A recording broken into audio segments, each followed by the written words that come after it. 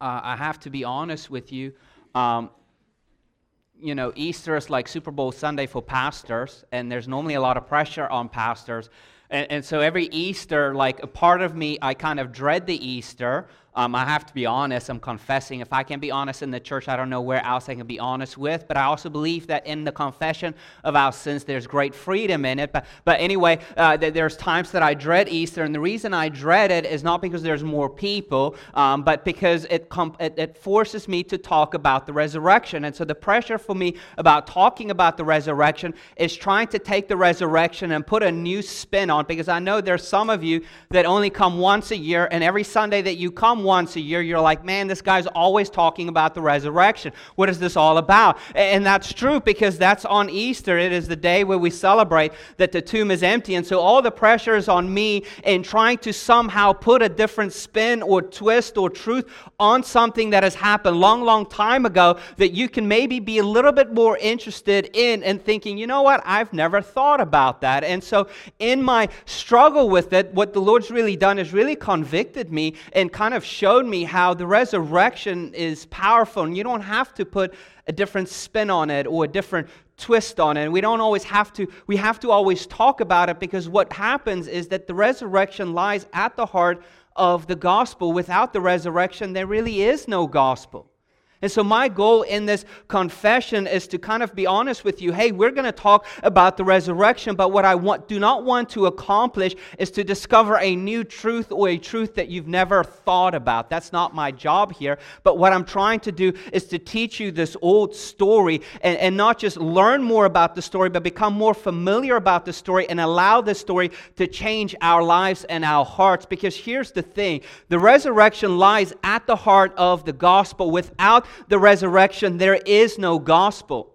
And what the gospel is the good news of who Jesus is and what He's done for us on the cross. And the gospel has to be proclaimed. It has to be heralded like good news. It's not just simply information, but news that needs to be proclaimed. And when this news is proclaimed, what happens is God's power is being unleashed, and it transforms our lives. And the gospel has such an implication. It doesn't just alter your behavior. It doesn't just alter your life. It changes your life. It brings you from death to life, which is a 180, a complete different direction. And this is what the gospel does.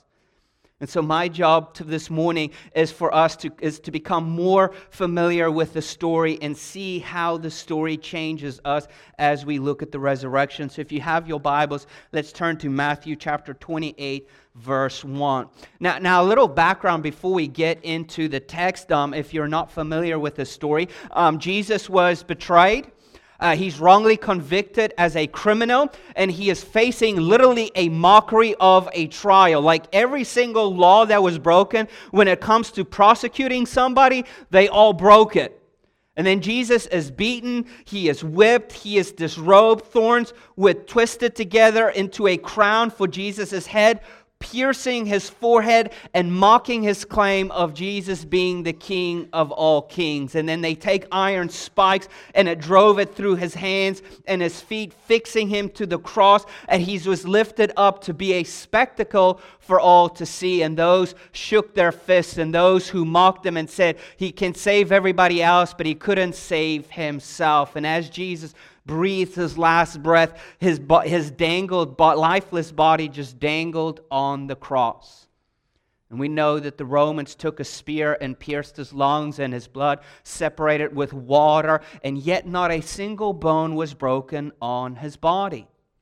And as evening approached on the Sabbath loomed, a secret disciple named Joseph of Arimathea came to Pilate and asked if he could have Jesus' body and if he could give Him a proper burial. And he took Jesus' body and he gave Him a proper burial, and he put Him in His own tomb. And then a large stone was rolled in front of the tomb, and a seal was placed in front of it, and Roman soldiers were assigned to guard this tomb to make sure that no one steals and takes His body. And this is one of the darkest moments, or actually the darkest moment in the history of all humanity. However, the sun still rose on Sunday, and so will the sun. And this is where we pick up our story in Matthew chapter 28, verse 1. It says this: After the Sabbath, As the first day of the week was dawning, Mary Magdalene and the other Mary went to view the tomb. There was a violent earthquake because an angel of the Lord descended from heaven and approached the tomb. He rolled back the stone and was sitting on it. His appearance was like lightning, and his clothing was as white as snow. And the guards were so shaken by fear of him that they became like dead men. And the angel told the woman, "Don't be afraid, because I know you are looking for Jesus who was crucified. He is not here, for he has risen, just as he said. Come and see the place where he lies." Now, really, in our text, what we're seeing is fear everywhere.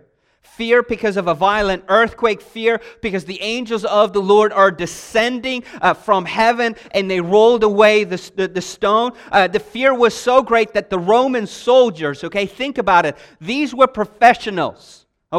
Professional soldiers. They got paid to kill people. They got paid to defend the Roman Empire. And they were so overcome by fear that they didn't even defend the tomb. They didn't even attack the angel. They didn't even go back to Pilate and ask for backup. Basically, the Bible says that they were overcome by fear.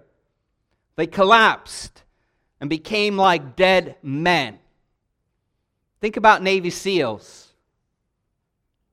Overcome by fear, and rather defending, they fall as if they're dead in the fetal position.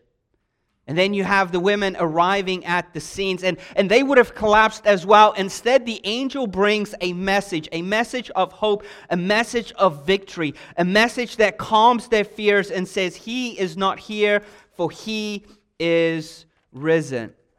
And so if you're taking notes in your discipleship book, that's what we give you on your way in. The first thing that we can learn is this, is that fear gives way to belief because of the empty tomb. Fear gives way because of the empty tomb. Fear gives way to belief because of the empty tomb. Now let's think about this here, okay? What is very interesting is that none of the disciples, all the followers of Jesus, ever expected Jesus to die. Like, even after Jesus told them that the Son of Man is going to suffer at the hands of men, they didn't put two and two together, because in their mind, they thought to themselves, yeah, maybe he would suffer a little bit, maybe way in the future, but there's no way that Jesus is going to die, because Jesus is the Messiah. He's the Son of God. He is the Christ. He is the one that we've been waiting for to bring in the kingdom of God and to restore the kingdom to the nation of Israel, take the kingdom away from the evil Roman Empire and to restore it to Israel. And even when Jesus came in on Palm Sunday on a donkey, they were waving palm branches, and what were they shouting? Hosanna, Hosanna. In other words, come Lord, save us, believing that He is the King. And so the death of Jesus came at one of the biggest shocks. And even when Jesus came on this earth, He talked about the kingdom of God, and He declared that the kingdom of God is near. And then all of a sudden, Jesus died. And all hope was lost. And fear set in. Now think about from the followers and the disciples' perspective. Like, what do we do now? Like, we thought He was the Messiah. We thought that He was the Son of God, that He was God in the flesh, that He's the King of Kings. He was the one who's supposed to bring in the kingdom of God and give it back to us as Israel, as God's people, so that He can rule and reign, and we live under His rule, under His reign, receiving His blessings, and now He is dead. Some of them are thinking, well, I've given up everything to follow Him. What do I do now? Like Mary gave up basically her life savings account by taking this expensive perfume and pouring it all over Jesus, anointing Him, thinking she's anointing Him as king, and Jesus is saying, no, she's anointing me for my burial. It's like, well, what do we do now? How do we move on from here? Where do we go? Wasn't Jesus supposed to reclaim the kingdom of God, and now He is dead and fear has set in? And yet something happened that no one expected to happen. None of the disciples expected it to happen. In the Gospel of Mark, Mark chapter 16 explains the purpose of these women visiting. They were on their way to anoint Jesus' body with spices so that they could give him this appropriate embalming. And so on their way to the tomb, one can imagine just the conversations they might have had with one another, where there might have been fear in their hearts because they're thinking to themselves, we're on our way to the tomb. We want to anoint Jesus' body. We want to grieve and make sure that his body is taken care of, because the one we love, the one we put our hope in, is all of a sudden dead. And they're probably wondering to themselves, who's going to move the stone away? Who's going to talk to the soldiers? Do you think the soldiers are going to be compliant and actually allow us to move the stone away? Do you think they might even help us? Or are they going to arrest us and charge us of wanting to steal Jesus' body? Or they're going to attack us or kill us? What are we going to do? And as they're walking, they have all these thoughts running through their minds. And as they're going to the tomb, something surprisingly happened. Instead of meeting a body that they wanted to anoint, they ran into an angel that says, don't fear. He's not here. The tomb is empty and Jesus is alive. And it was at that very moment that all fear gave way as they looked into the tomb. And fear gets replaced with belief because of the empty tomb.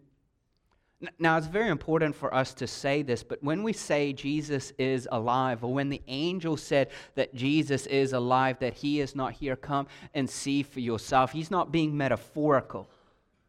You see, what Jesus came, he came as God, took on flesh, humbled himself, put on the flesh so he could die in the body. And in the process of him dying for us, he could somehow satisfy God's wrath that was geared towards us as rebellious sinners who've actively rebelled against God, and that he could also cover our sins, atone for it in full. And so he had to be risen again in the body in order for our justification, in order for what Jesus actually has done on the cross, for it actually to be fulfilled and completed and accomplished, so that our sins can be atoned for once and for all, and we can be declared right with God. And therefore, when we say Jesus is alive, what we really mean by that is that Jesus right now is living and breathing in a physical, resurrected body, securing forever our eternal life and our future resurrection bodies. And the depth of Christ's humiliation, followed by the emptiness of the tomb, reminds us of the fullness of God's power and the unstoppable nature of his plans. You see, Christ's crucifixion and resurrection is evident enough to see God's unflinching devotion for his glory and our good. So we believe, and we put our faith in the nature and the character of God, and that's what gives our faith power. It is the object of our faith that gives its power, that sets aside fear, and that's what's happening. The ladies saw the empty tomb, and fear gave way to belief because the tomb was empty. And they realized that God's power must have raised Jesus from the dead. Let's keep on reading verse 7. It says this: "Then go quickly and tell his disciples, he has risen from the dead, and indeed he is going ahead of you to Galilee. You will see him there. Listen, I have told you."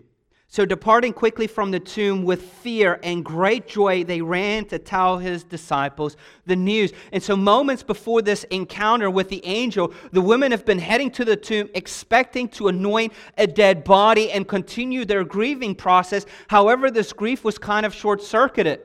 The Lord was alive and moving, and in an instant their sorrow turned into great joy. And so here's the second thing we learn from the empty tomb. Not only does fear give way to belief, but fear gives way to joy because of the empty tomb.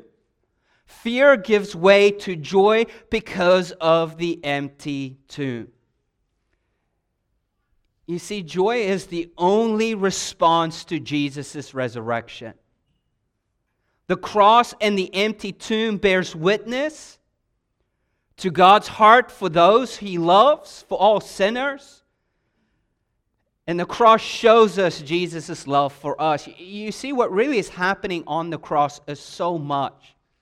We see on the cross, we see God's wrath displayed on the cross, where He pours His wrath out on His Son. And God's wrath is His hatred towards sin. And yet at the same time as He pours His wrath and displays His wrath on the cross that is geared towards us as rebellion sinners, He also displays His love for us.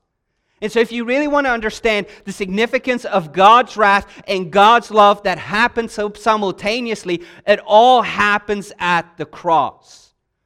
Because all sin is telling God, you're not God.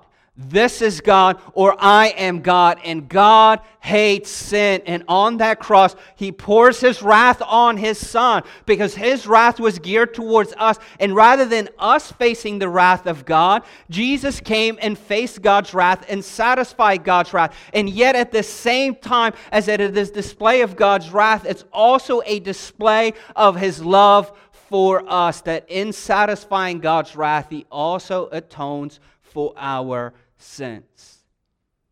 And so on the cross, we see the display of God's wrath and God's love. And the empty tomb, we see the display of God's power.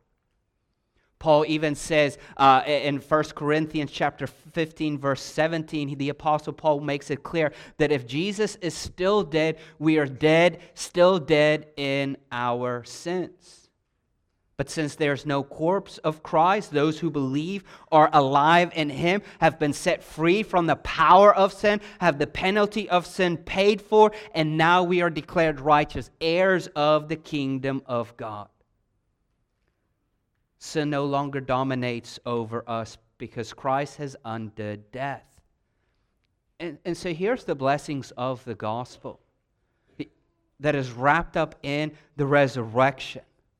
Like, not only have you been set free from the penalty of sin, in other words, you no longer have to pay for the penalty of sin, but you're also set free from the power of sin. You were an enemy of God, and now you are a child of God, adopted into His family, heir to the kingdom of God, declared righteous in Christ, all of it bundled together in the resurrection.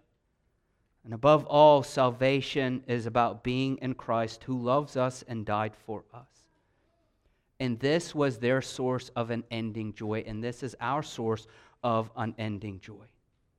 Not just because Jesus is alive, but what it means that Jesus is alive. And what it means for us that Jesus is alive is that I no longer are under the penalty of my own sins. And I am being set free from the power of sin right now. And so the angel told the women not to fear. But when the women left, the Bible says that they left with fear and great joy. And it seems like they weren't able to rid completely of this fear, although joy was overshadowing them. And their fear now was they realized actually who Jesus was more than ever before. He really was God. He really was the Messiah, the Son of God. So all of a sudden, they have this fear, not because of Jesus being dead, but they have this fear that Jesus is alive, this respect and this awe that King Jesus is alive, sitting and ruling and reigning on His throne, and joy overwhelming them as they are walking in obedience. And so this joy and fear leads to this faithful obedience. Verse 9 says this is where we continue. He says, just then, Jesus met them and said, "Greetings." They came up, took hold of His feet, and worshipped Him. Then Jesus told them, "Do not be afraid. Go and tell my brothers to leave for Galilee, and they will see me there." And so the two women who did not get far before their meeting with the angel was eclipsed in wonder and splendor.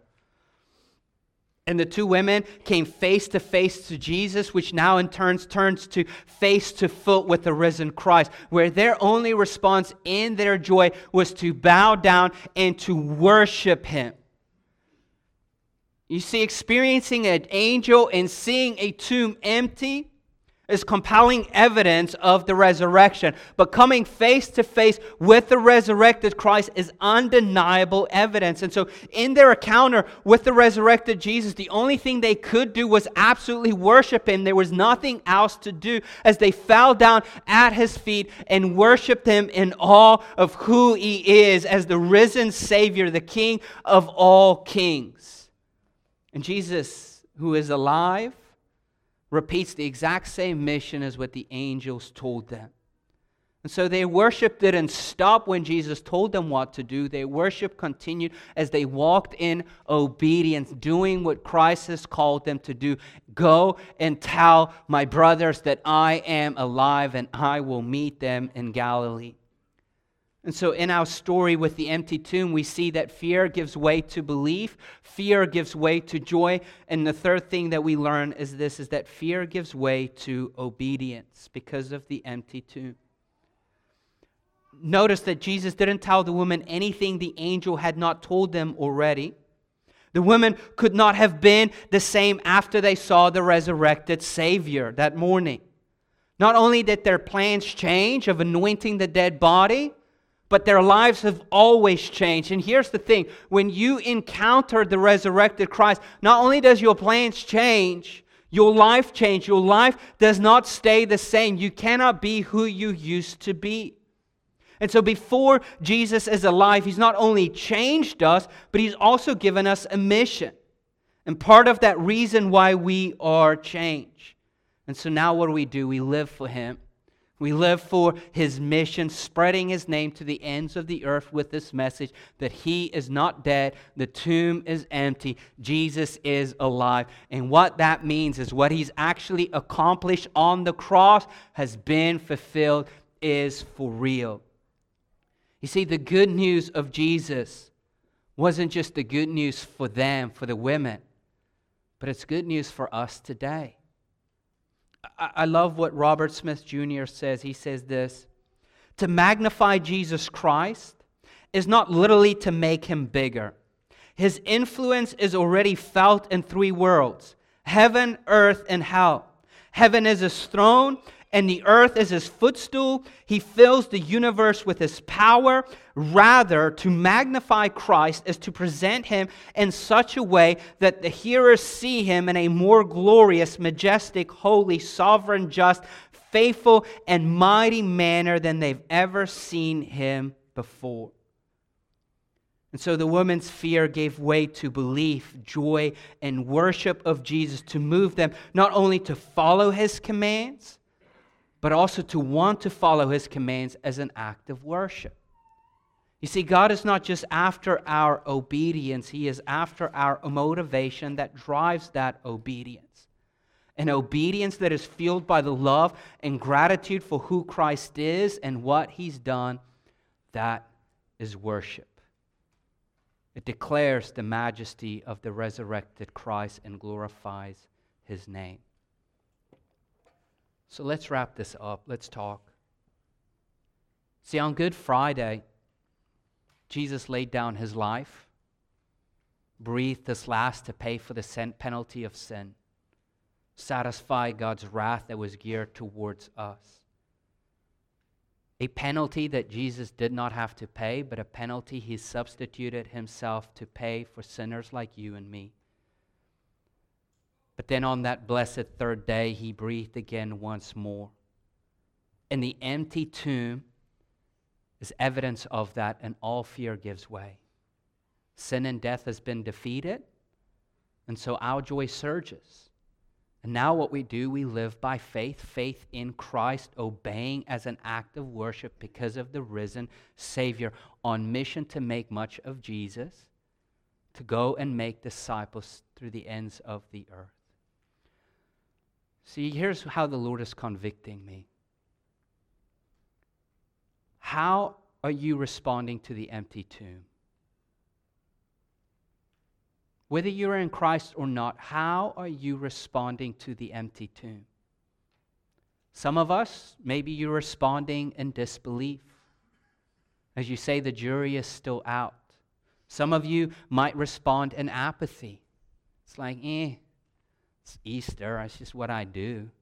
Makes no difference to me whether there was somebody who died or whether the tomb is full or not or whether they found his body or not. Whatever. Some of you might respond in curiosity. It's like, well, it's interesting. I like to think about it, but that's about it. And then some respond in joy. So whether you're a believer or not, how are you responding to the empty tomb? When you hear the story of Jesus' resurrection, what goes on in your heart? See, personally for me, there was a little bit of apathy.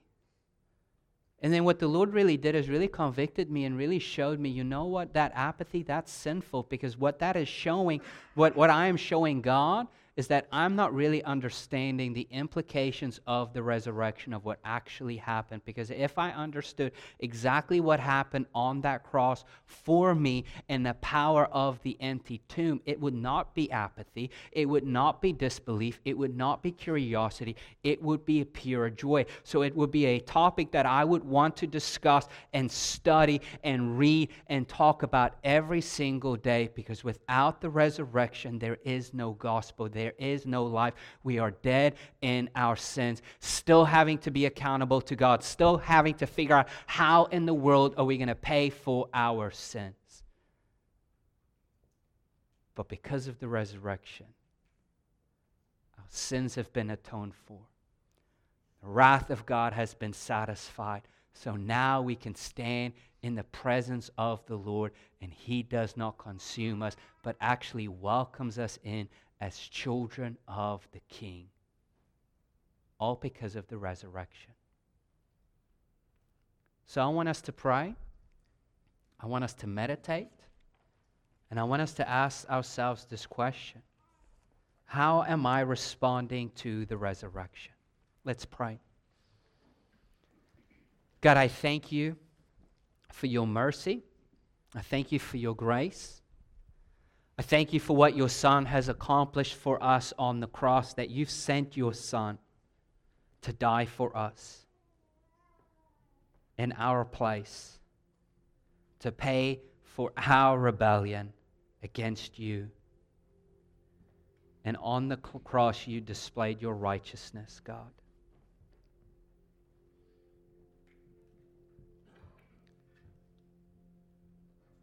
Holy Spirit, I pray that as we take time right now to reflect and to meditate, I pray that you'd convict us. I pray that you'd reveal truth to us. I pray that lives will be transformed.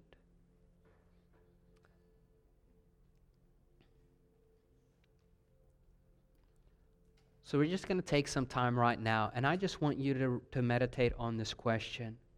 How am I personally responding to the resurrection, to the empty tomb?